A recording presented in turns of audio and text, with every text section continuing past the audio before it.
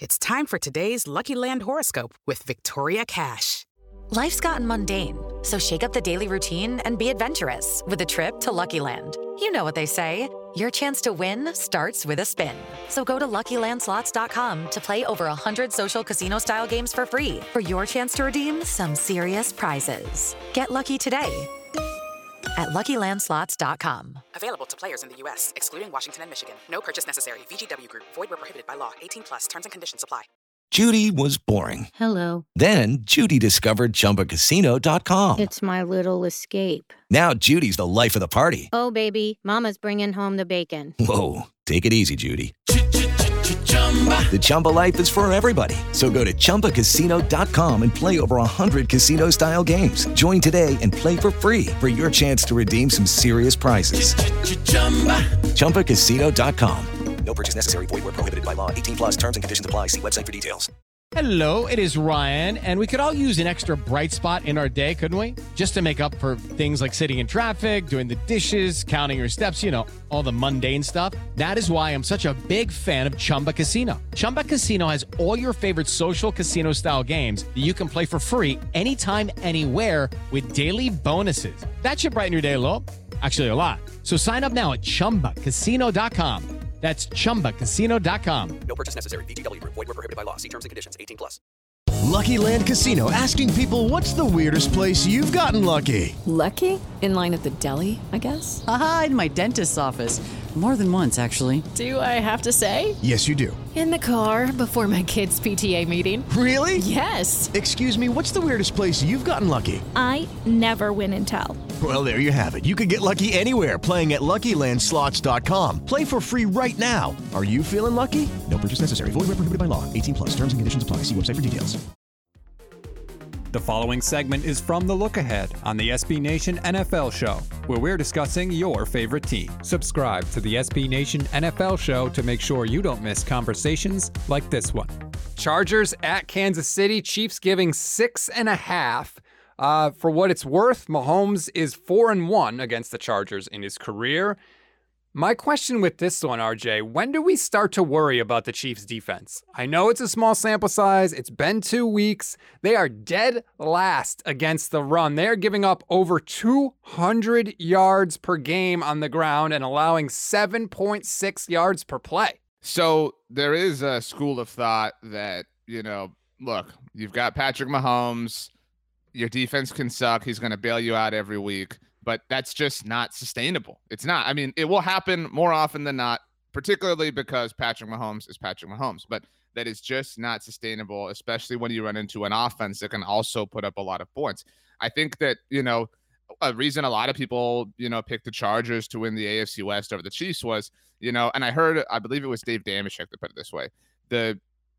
I think the difference between the two teams is defense. I think the Chargers defense is much more better than the Chiefs offense is better than the Chargers offense. Does that make sense? Nope. Say it again. the advantage that the Chargers have on defense compared to Kansas City's defense is greater than the advantage that the Chiefs have on offense to the Chargers. And so that, it's not a wash in that sense. Like if you do the math, so to speak, there is an advantage to be found inherently, and it is on the defensive side of the ball. Now, I'll say, the reason for that advantage on the Chargers is Joey Bosa. He's the X factor. Derwin James is there. And look, I don't want to turn this into like pounding my chest over the Cowboys, but Joey Bosa went up against a second-year undrafted free agent tackle last week in Terrence Steele and lost. Micah Parsons had a better day rushing the passer than Joey Bosa did in his second NFL game. And so maybe it was an off day for Bosa. Maybe Terrence Steele is going to turn into a Hall of Famer. There are a lot of different factors there. But, I don't think the Chargers are coming off their best game. I really want to pick the Chargers in this game. I really, really, really do, especially I had a great time trolling Pete Sweeney on Monday, if it wasn't obvious. But I really would love to do it again. However, Stets, and again, not to make this about the Cowboys, but this is an indictment I have on the Chargers, who I still do believe in. But you know how everybody killed Mike McCarthy for the end of that game and how the Cowboys managed it, even though they kicked the game-winning field goal to beat LA, right? Right. Brandon Staley had all 3 timeouts and didn't burn a single one, was completely not concerned with preserving time to give Justin Herbert the ball back, because while it was, touch and go, the Cowboys were in field goal range. That was the time where Brandon Staley had to say, crap, I need to get the ball back.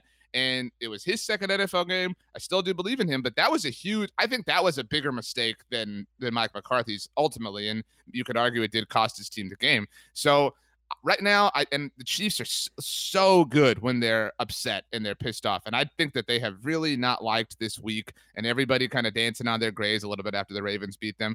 I think this could be a Chiefs statement win, unfortunately. Can the Chargers get a coach that knows how to manage the clock? Like, that's allowed, right? Like, come on. It's not difficult, and coaches screw it up every single week. That's an interesting factor. Like, the Chiefs have been everybody's darling, but do they sort of, does the bloom kind of come off the rose, and does that kind of shift as we go along? One thing with the Chargers, this is a weird stat I came across, right? They are first in average yards gained per drive. The average Chargers drive gains 49 yards, but they are just 25th in scoring because they have been hideous inside the red zone.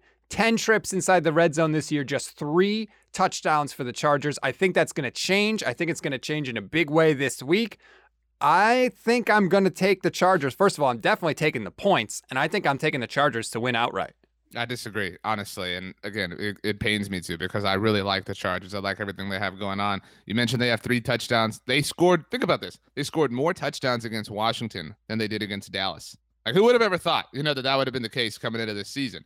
And, Justin Herbert threw a red zone interception last week. And it wasn't like a great break on the ball. It was just threw it right to Damontae Kazee. I mean, just a really bad moment for the Chargers. And they've had some weird things happen too. There were a lot of penalties last week against Dallas both ways. They also had that really weird play against Washington, what was ruled a fumble that Justin Herbert threw that ultimately went out the back of the end zone. So they've had some chargering going on, unfortunately. But we talked about Sean McVay and caring about how the media views him. I don't think it's to as strong of a degree, but I do think the Chiefs are bothered that, people think that they're vulnerable. People think I think the Chiefs feel like it's an insult that anyone could ever think that any other team is even remotely close to their level, despite the fact that they lost the Super Bowl last year. So I think this game might be close, but I think this is a game. I don't think the Chargers know how to cut a team's head off, and that's what you have to do to the Chiefs. That's what the Bucs did. It's a great point. And we saw the Browns not know how to do that. It's like when you watch a scary movie and the good people hit the bad guy with a baseball bat and then walk away and leave the bat right there. You know what I mean? It's like, dude, no, you got to end this. And that's what the Browns did to the Chiefs. And then 20 minutes later, the bad guy's back and you're like, oh, well, these are the consequences of your own action. And the Chargers just do not know how to do that right now. And so I could see it being touch and go late and then some crazy Chiefs stuff happening where they pull away and they cover. You can hear the rest of this conversation by subscribing to the SB Nation NFL show wherever you get your podcasts.